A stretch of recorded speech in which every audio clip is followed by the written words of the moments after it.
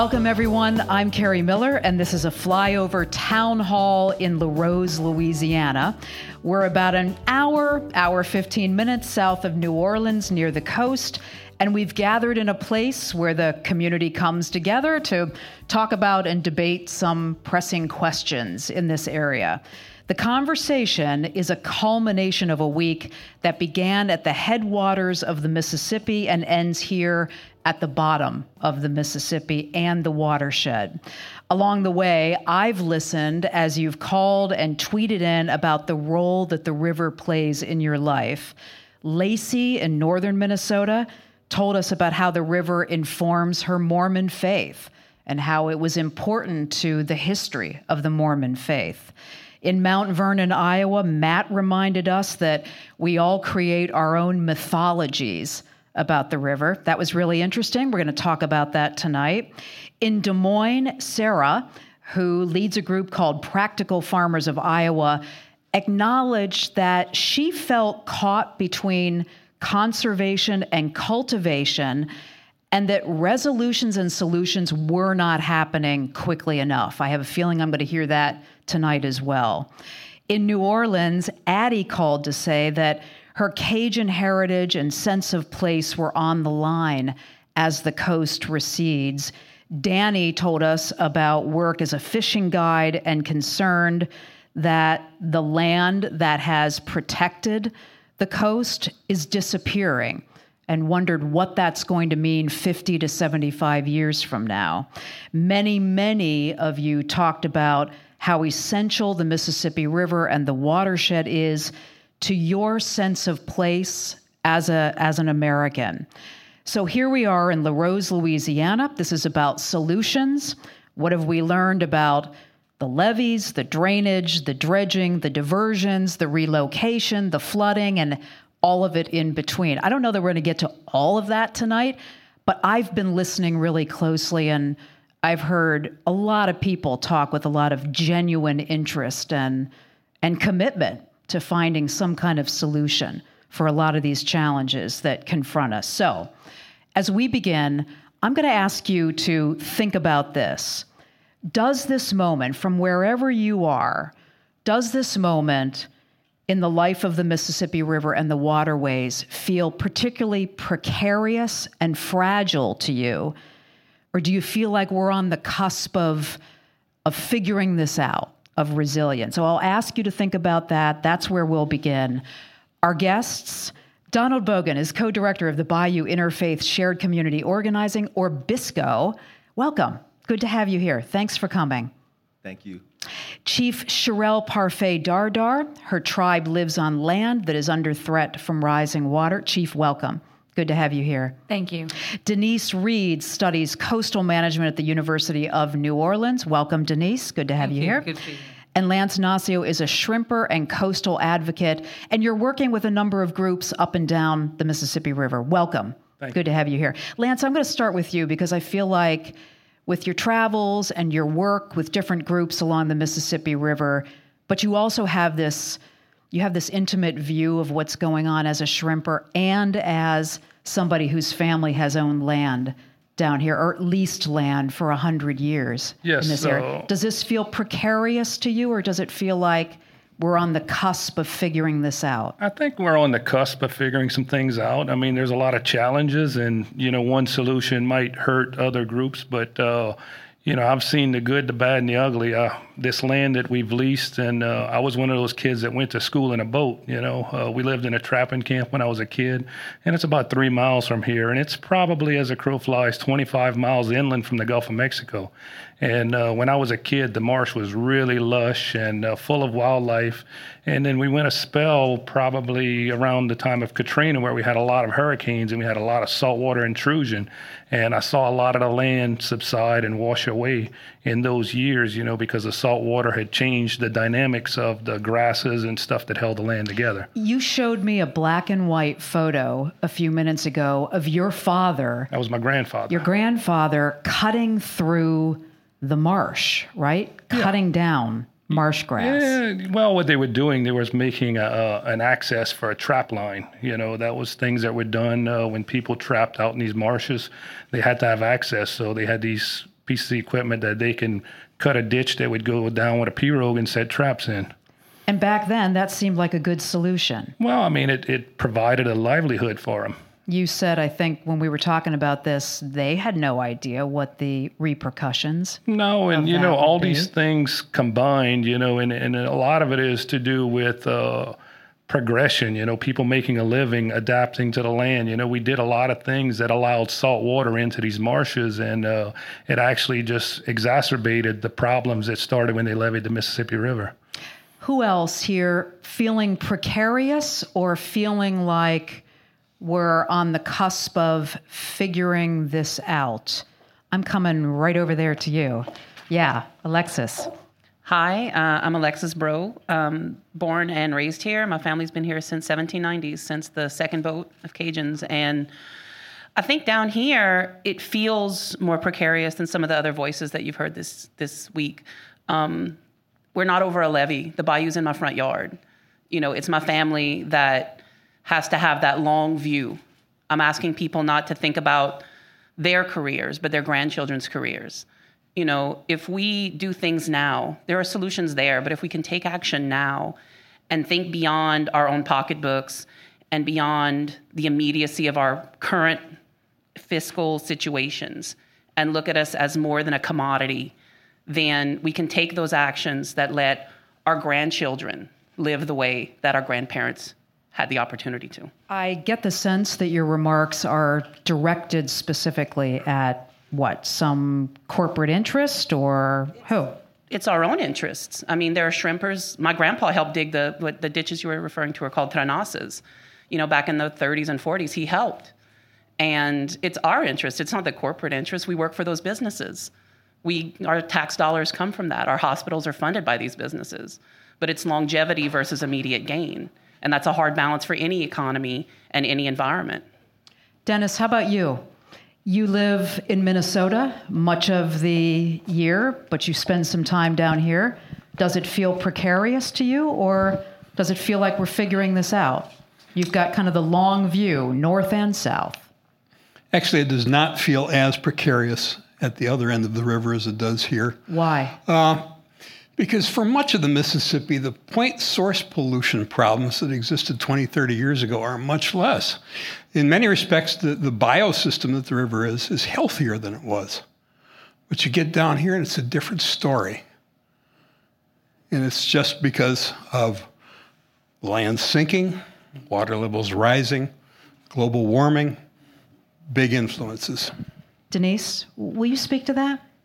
Yeah, I think one of the issues we have to make really clear is that there is no turning the clock back. The land is sinking more in the last 50 to 100 years than it had done centuries before, and the sea level is rising more than it had done centuries before. So we have to find solutions to the problem that work in the face of higher water levels. And so if our grandchildren, if my grandchildren are going to do the same things in the same place that their grandparents did, they're going to have to do it in a boat. This is a really interesting point, as in solutions that might have worked 25 or 30 years ago aren't viable today.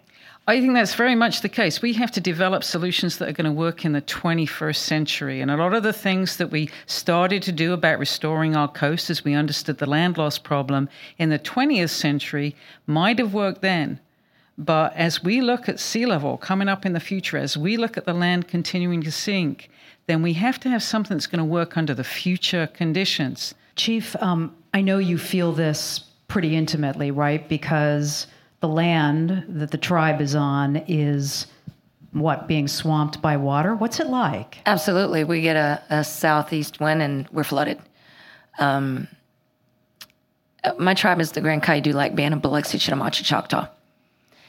And I've been chief for about 10 years now. I've been fighting even longer than that to try to make people understand. And I hear people here talking about their grandchildren. See, in our world, it's not about your grandchildren. It's about the next 7 generations. The next 7. See, your grandchildren, that's not far enough. We've been selfish, all of us.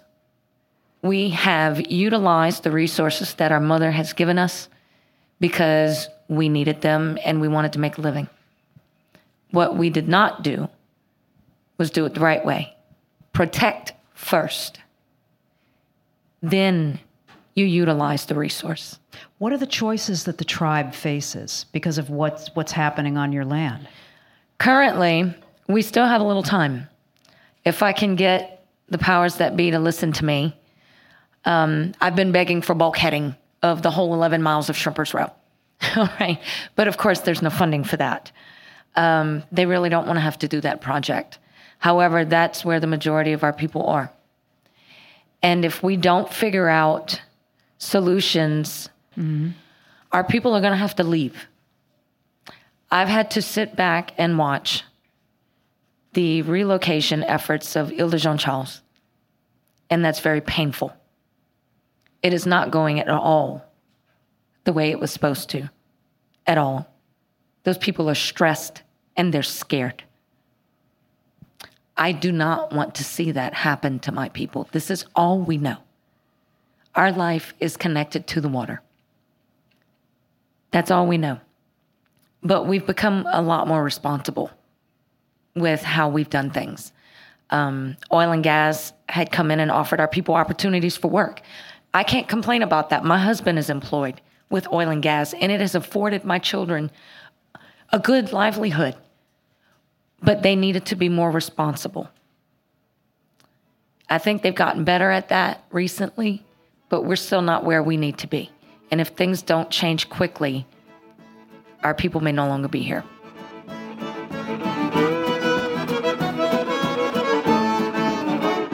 You're listening to Flyover Down the Mississippi. I'm Kerri Miller. We'll be right back.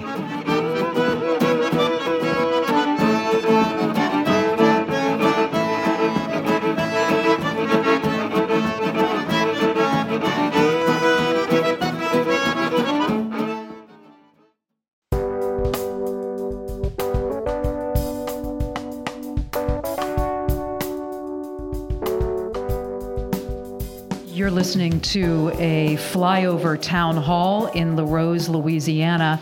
We've spent the week listening to you talk about how we're connected with the Mississippi River and the watershed, a lot of the challenges about the water quality and the way we use the river in agriculture and in our sense of who we are and in fishing and the generational connection that we have to the river. And today we've come here to Larose to talk about the complexity of the solutions. Obviously, we're not going to solve it in this conversation, but we're hearing from a lot of people who are saying, and if we do that, what about this? Which I think gives us a sense all up and down the river of how complicated and difficult this is. Tegan, would you just explain for our audience what's going on with this island where they basically have to retreat from the water? Sure. Chief Shirell's tribe lives nearby, another tribe that is related. Some of those folks are your relatives on this island called Ile-de-Jean-Charles. And they received a very substantial grant of about $48 million from the U.S. Department of Housing and Urban Development to allow them to move north about 40 miles. Many of you in this live audience know about that already, but our listeners nationally won't know about that.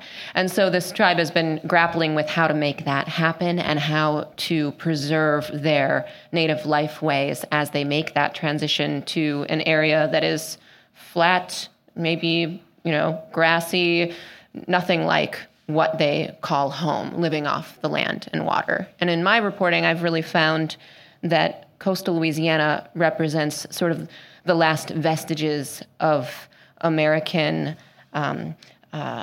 independence. There was traditionally so much opportunity here. Like you could just have a high school diploma or not even, and get a great job in the fishing industry and make $70,000 a year. And I think traditionally that was true in America back in the day, where you could make a good living off the land and water, and you don't see that very much anymore. And so I understand the value of the places. It's not just identity, but it's a way of life that we're talking about walking away from or losing here.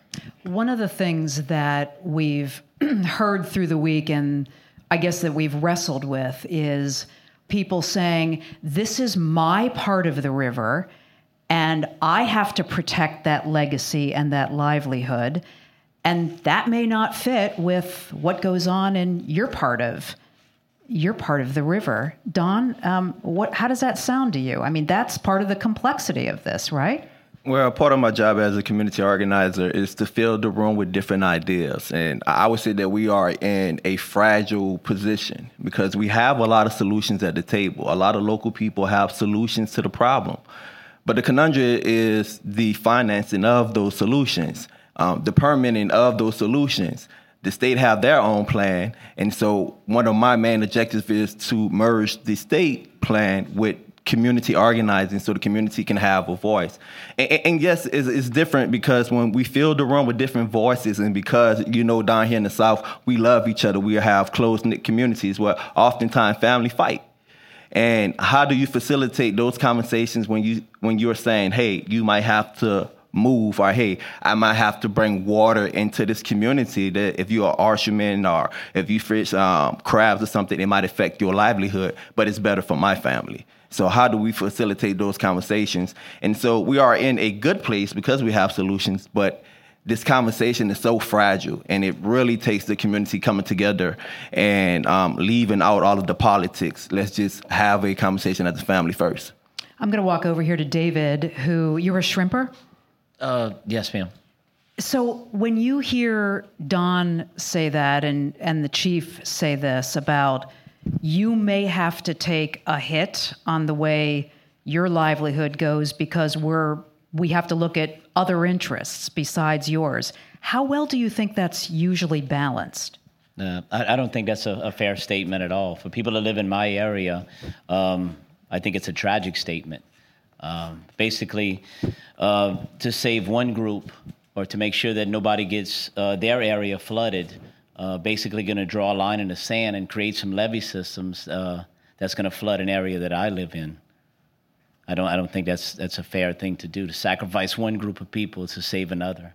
Is there any other way to do this, to come up with solutions that some people are basically going to be on the losing end of? Is there any way to do this that there is not going to be some kind of loss? Denise, maybe you have a thought on this. I think another way of thinking about it is to think about what a common future for all of us looks like, and work on a common future that everybody can have some buy-in. I mean, the key thing is it's going to be different from how it is now, and it's going to be very, very different from how it was in the past. And I think at the minute we're in this position of realizing what is facing us and having a project here and a project there and a project there, and there are pros and cons from different viewpoints to all of them.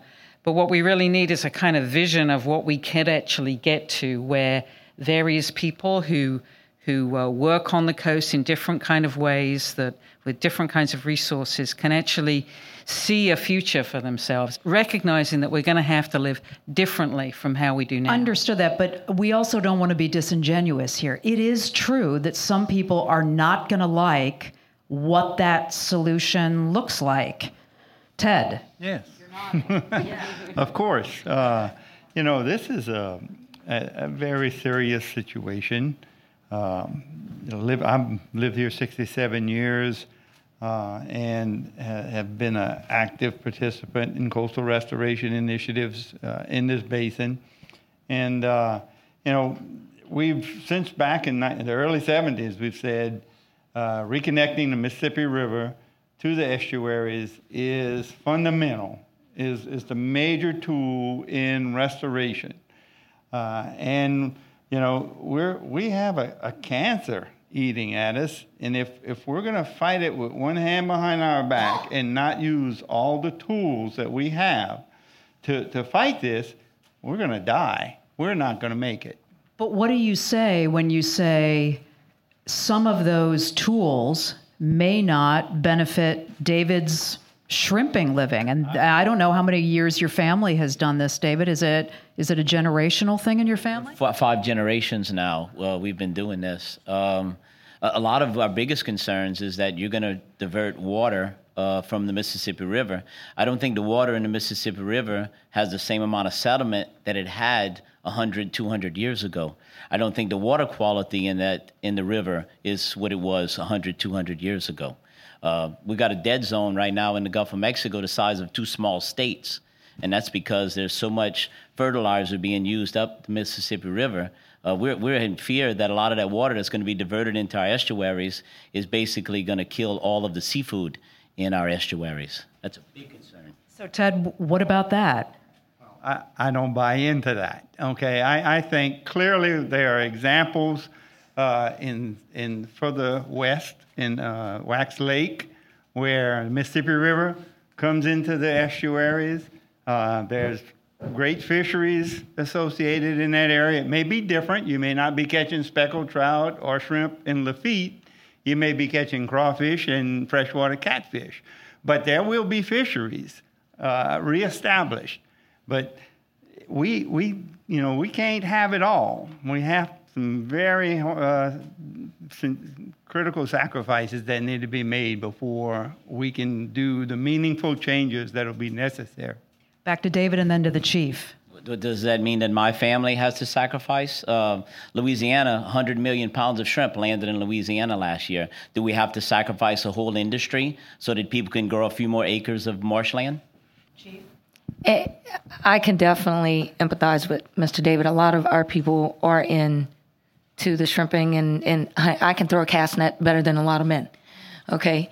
I enjoy our livelihood. A lot of the factories have shut down in my community. I think there might be 2 left. I started out in a shrimp factory at 15 years old. It's just what we did. When you come to thinking about who can be saved and who can't, right? We don't like hearing that at all. We think everything should be saved. But the reality is we're too far past that point now. We just aren't. All we've ever heard, it's not cost effective. It's not cost effective. That's how they're basing their decisions. It's not based on people and livelihoods and all this other stuff. It's whether or not it's cost effective. And the area has to generate enough tax revenue to support those projects. Now, on top of that, you've got whoever company has a vested interest, and who has the biggest vested interest. Who's got that? Oil and gas. It just is what it is. So people like our people are forced to be sacrificed most of the time. All right? I don't like it, but until people start divesting from certain things that are damaging our coast and bringing more damage than what we can even take on. I mean, Jesus, we're past that point. Things aren't really going to change that much. And it's people like our people who are going to be seen as not cost effective. Lance? So David had said something about the dead zone in the Gulf, but one thing that letting the water flow through the marshes is going to clean the water up for the Gulf. So it actually is going to, and where I'm at, the property I lease is for about 25 years they've been actually doing that, and it's made a big difference. It's getting back to the way it was when I was a kid. Different signs are showing back up where we didn't have for a lot of years. The marsh is just covered in cattails. I noticed that this year, that, there's more cattails than I've ever saw since I was a kid. And that's one of the things that shows that, fresh water is helping it come back to what it once was. And that's what keeps the land together. I want to pick up on the dead zone because this is something that upriver, they care about it in Minnesota, they care about it in Iowa, but I don't know how real it is, what that actually means. Is there somebody here, Denise, maybe you could speak to just what the size of this dead zone and what it means. And then I'll ask some others of you to think about whether you believe there is invested or there is concerned about this upriver. Okay, so think about that. Denise? So what's the dead zone? So this is an area off of the coast of Louisiana and extends over into Texas. And it's in the Gulf of Mexico, so it's not in the wetland area where we are. And so every year, very high nutrient-laden water comes out of the mouth of the Mississippi during a flood. And it's fresh water. And so what happens is it kind of floats on top of the salt water of the Gulf of Mexico. And so the sediment that makes it muddy, the big muddy, all of that falls out fairly quickly, and then the sun does its job on the nutrients, and we get wonderful phytoplankton blooms on the surface. And that's great until they sink. And then they sink to the bottom, and the water doesn't mix very well because the fresh water separates from the salt water. And all of those phytoplankton, all of that algae that has just grown perfectly normally, if you like, except there's quite a lot of nutrients, so there's a lot of it, it sinks to the bottom.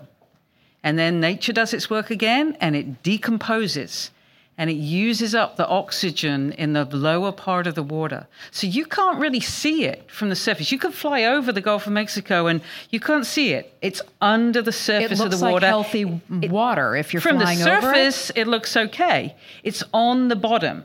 And so it's a very large area, hundreds of miles wide across from Louisiana to Texas, tens of miles stretching out.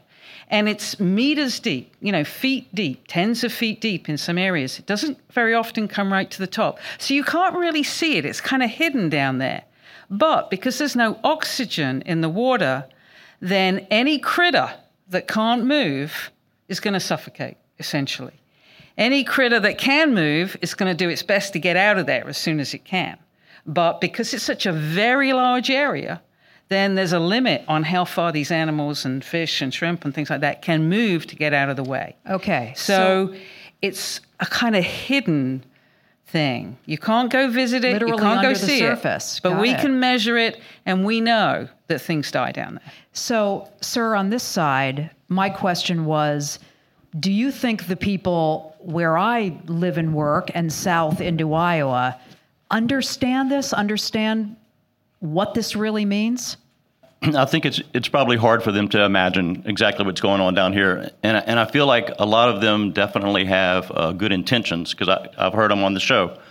But to me, one of the big answers is that we're talking about two things, the coast and the river. And we love both of them. The coast is degrading. And it seems to me that we can't get away from the fact that the river is the answer, probably, to the coast problem. How so? Well, I teach about how the river made our coast and the land that we're on right now.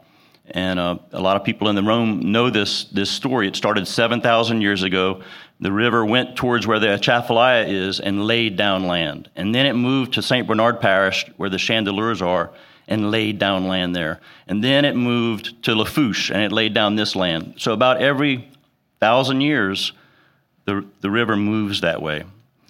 And we are dealing with the unintended consequences right now of when we levied the river in 27 and around that time.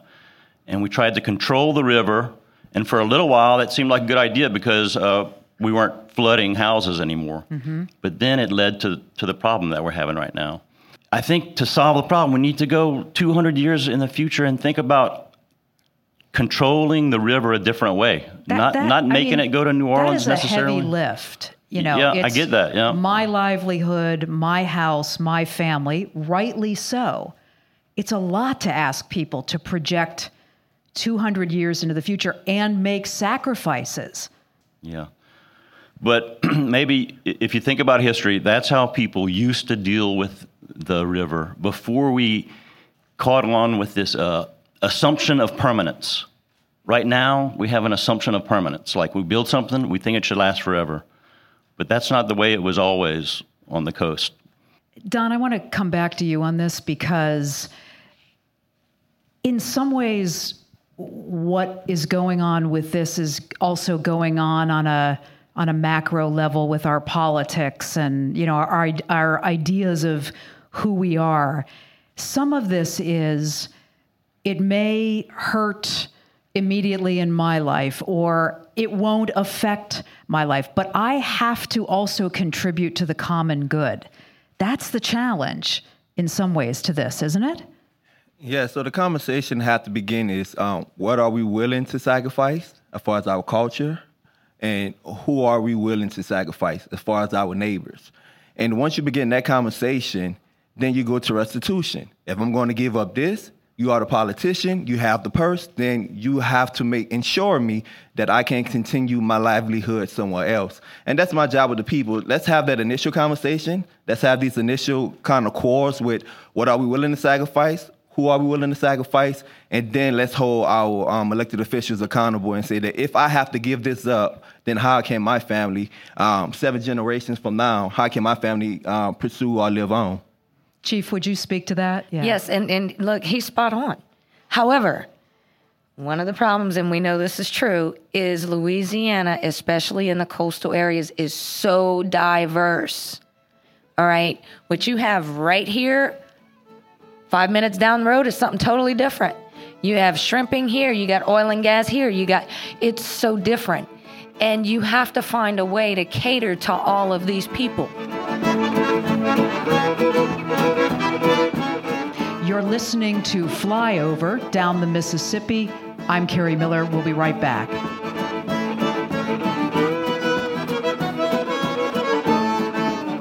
Flyover Down the Mississippi River is produced by Minnesota Public Radio News, Iowa Public Radio, and WWNO in New Orleans. It's a collaboration with The Water Main at American Public Media, helping Americans understand the value of water in our everyday lives.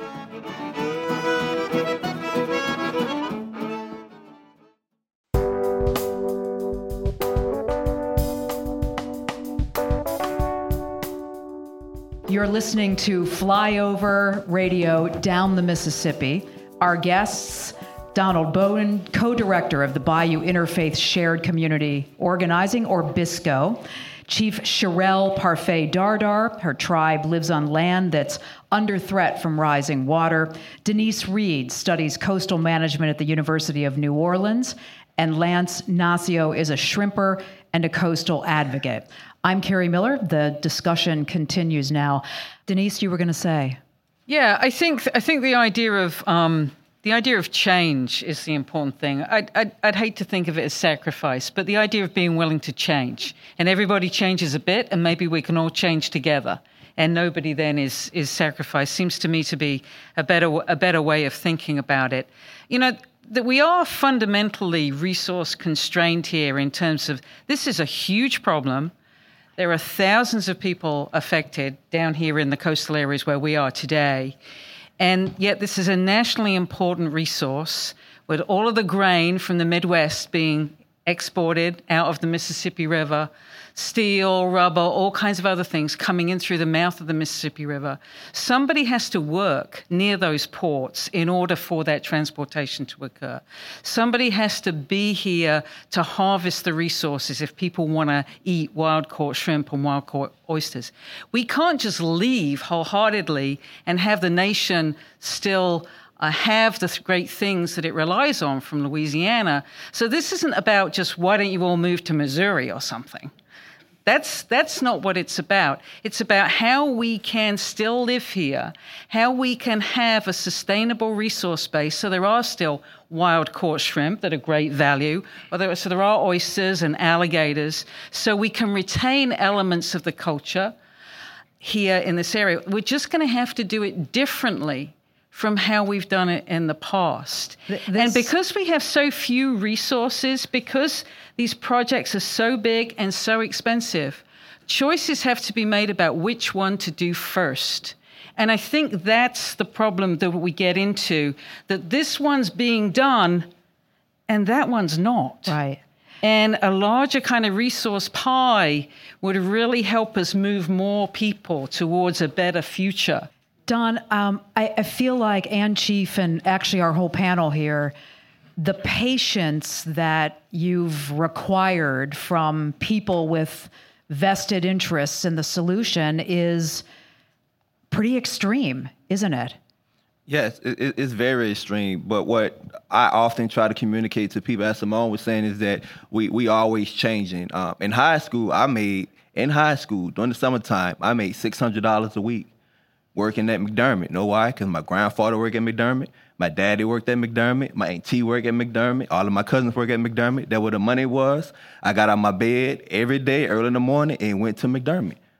And I worked. I was a welder helper. Right out of school, I became a welder. McDermott is no longer there.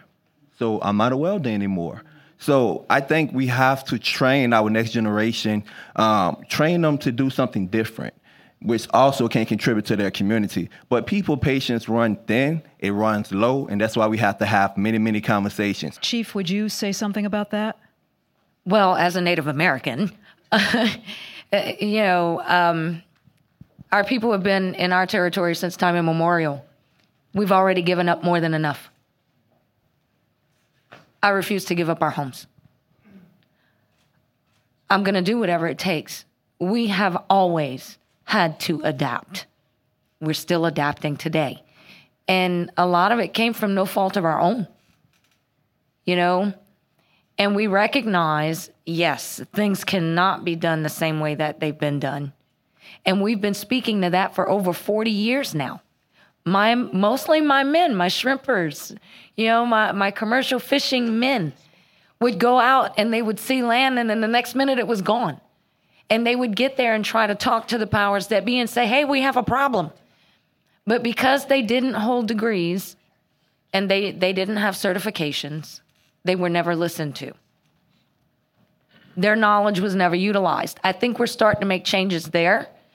Because, and I'm so thankful for that, because we have so many different organizations now, like USDA and all of these different organizations that are actually wanting to learn from the communities, from the local knowledge, that we've had and that we've been trying to bring forth. And look, change is going to come, whether we want it or not. I would think it would be smarter if we were the ones that were in charge of our change and worked with our planet rather than against her. Let me go to Henry here and then to Lance.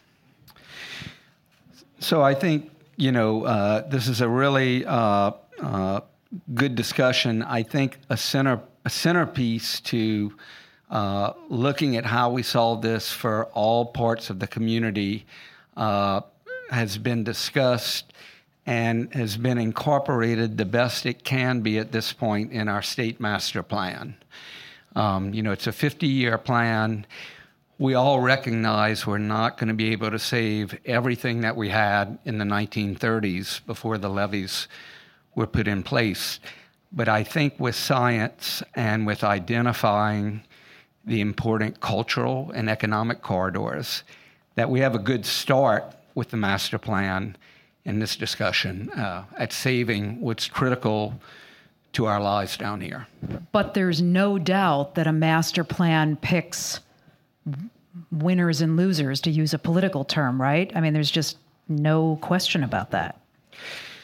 Well, I don't think we're going to save everything, but I think, historically we've been having to make those type of decisions for many, many years. Here in Lafourche, we had to lay out a levee system way back in the 60s and say, where is it going to run? And, we had an excellent group of businessmen on our levee district that have done that. And we have other excellent groups now that are saying, what's really important to saving the economic base so people can have jobs. And at the end of the day, it saves our culture, because then that gives us jobs and a place to live here. Is this your dad that you came with? Yes, this is Jim Boulay. And Jim, would you have the historical perspective here. I'd be interested in hear what you think about what your son just said. Well, right now, politics is very discouraging to me, but we have to come up with some politicians that really go to looking at solutions and not playing around with their jobs, and so. You're looking for some political courage. You haven't seen that in this? I haven't seen it in the national government. I haven't seen it in the state government, and so I just feel that is part of the solution.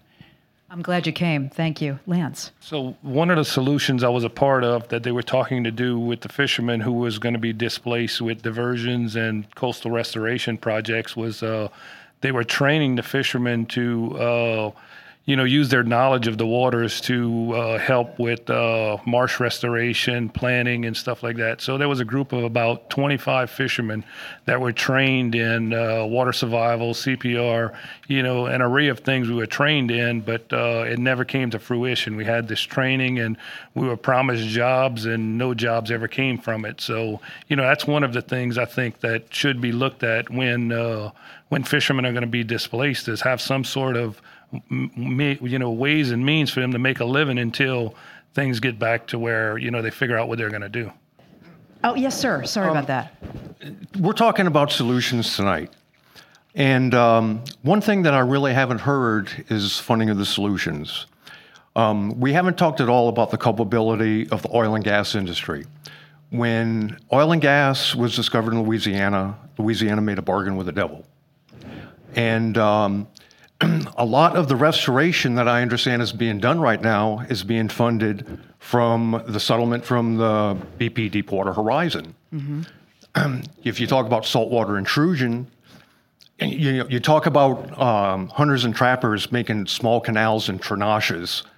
That did not cause anything near like the environmental damage that the oil companies did when they dug their canals. But Tegan and I were talking about this on the way down. I mean, the oil companies, BP and the settlement, is providing money that is, as you just noted, right, pretty important to restoration. I'm not saying they didn't do damage at the beginning, but this is the complexity of this, right? And where did some of that money end up? Some of that money ended up in Montana and places inland that were in no way, shape, or form affected by the oil.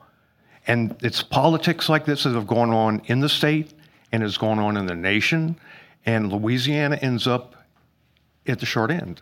So the solution, when you talk about the oil and gas industry, sounds like what in your view?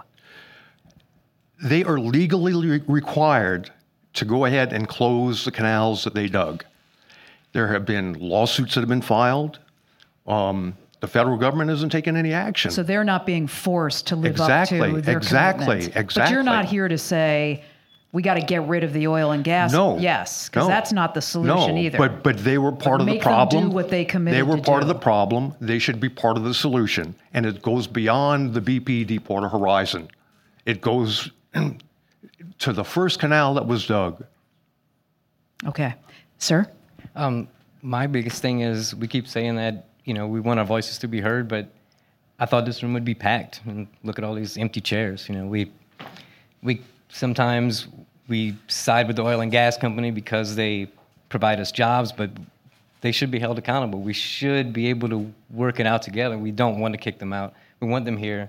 We also sometimes tend to vote against our own interests. This is how many people here, I don't want anybody to raise their hand, but believe that man-made climate change is contributing to our, rising water levels. And sometimes we tend, as a community, to vote against our best interests. And I thought this place would be screaming so our voices could be heard. As far as individuals' voices being heard, one of the challenges as an organizer is teaching people how to play chess and not checkers. There's a lot of things that happen in our government, and it's easy. I'm one of them. It's easy to blame a politician, but when you go in that politician office and you talk to him, and then he explains to you the tax base, and then he explains to you the individual that come to the town hall, then he or she say, Donald, I'm not hearing what you're saying. Then I have to go back into the community and I have to say, I know you guys are tired, but you have to get involved in the political. It all starts with us getting involved in the political process. That's how your voice is heard. Whenever the state master plan come out and they have public comment, I watch individual after individual go up there and they get a public comment, and guess what? Nothing happened. Know why? Because their comment did not fit into the structure of the plan. So my job is to educate the community of the structure of the plan and how I can take your solution or your comment and put it within the structure of the plan. And if they deny it, it's hell to pay. Denise? So I continue to think that we would be, the issue here is not that we don't understand things, it's that the solutions require so much money, much, much more than anybody really thought they would, and that money is frankly not available. I think one thing that we need to focus on is getting ready for the next time we have the attention of the nation and the world. Think about that what we sounds kind learned. of ominous, Denise. I mean, that It's sounds gonna like happen. a hurricane or a big flood. Everybody in this room knows there is going to be another hurricane. And there's a bad one out there, right? That's right. So what do we want to do when that happens? When all of a sudden there is a lot of money available in the same way that they came after last year's hurricane season. What do we want that to be spent on that provides a better future for all of us, not just some of us? And so I think if we can focus on this idea of giving up an inch and taking a foot together and being ready for the next time that we are the focus of attention, that resources will become available. That's the only time the federal government is going to come help us down here, when there's a disaster and the rest of the country is saying you've got to go help them. So that's actually where I wanted to bring the conversation to this point. Do you feel like your voices are, truly being heard as these decisions get made, whether you like the decisions or not? And I don't just mean heard in this area, heard up and down the Mississippi and all the places that affect where you are. Sir, you are shaking your head right there. Why? I think in order for everybody to kind of come together, I've been in Louisiana for 10 years, and I think the most beautiful thing about this state is that everybody's an environmentalist at heart. And I think if we realize how much we have in common, as opposed to how much differences I think we have manufactured in Washington or in Baton Rouge, I think the common ground that we have of a love of this place and of the culture and of the landscape, that's the common thread. And I think we all have to be a little bit more vulnerable about what we're willing to give up if we're all going to move forward together. So I think if all of us give an inch, I think we can all move forward a foot together. And I think that kind of vulnerability is really important. And I think that what brings us together in this state is our attraction to the landscape and to the culture and to everything else, whether you've been here for millennia, whether you've been here for 250 years, or whether you've been here for 10 years. And I think the distractions of the politicians misconstruing what it is that needs to be done here is distracting us on the ground floor and causing these arguments about who's a winner and who's a loser. Because we're all going to lose. We're all going to lose no matter what. So I think that we can plan out who's going to win or how we're going to win or how that's going to be apportioned a little bit better if everybody's willing to be a little bit more vulnerable in the bigger picture. And I think going back to Alexis's, going back to her first point, I think the really important thing is making politicians realize that environment is economy. And poverty is expensive. The more that we pollute or the more that we have to relocate people, the more the entire country is going to pay into that. And that's going to affect, this is going to be the bellwether, as Alex was saying. Louisiana is the barometer for where America's going. Yeah, well So that's said. going to affect everybody. Chief, how does that sound to you? I couldn't have said it any better. He's very right. And I've been saying this. I've spoken a lot of times over the past, like 15 years now, addressing the same issue. And what I try to let everybody understand is okay, sure, we're Louisiana. Yes, we're on the coast. Yes, we're dealing with all of these issues. But guess what? So are you. We are on the front lines right now. But you will be too. So rather than continually watching the politicians fight and everybody fighting and no, my issue's more important. No, we're all important. Every last one of us. And we need to do something about it now. We should be leading. We have a saying. You have to figure out which bird you're going to be. Now, in the United States, our bird is the eagle, right? I love the eagle. That's also one of our tribal symbols. But what are you, a sitting eagle or a flying eagle? It's up to you. I choose to fly. That's why I speak. Somebody will listen. Wow, I don't know if I can think of a better way to end. I just have to say, you guys, wish I could bring y'all north. I really appreciate your candor and your willingness to educate me on the issues. I know you'll be educating everybody up and down the river who's listening. Thank you very much.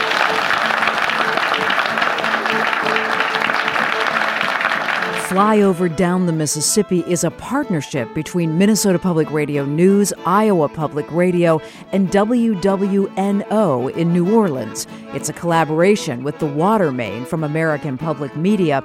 Our producers are Marquita Fornoff, Elizabeth Schockman, Suzanne Pico, Jeff Jones, Manda Lilly, and Joe Erickson, with help from Annie Baxter at the Water Main.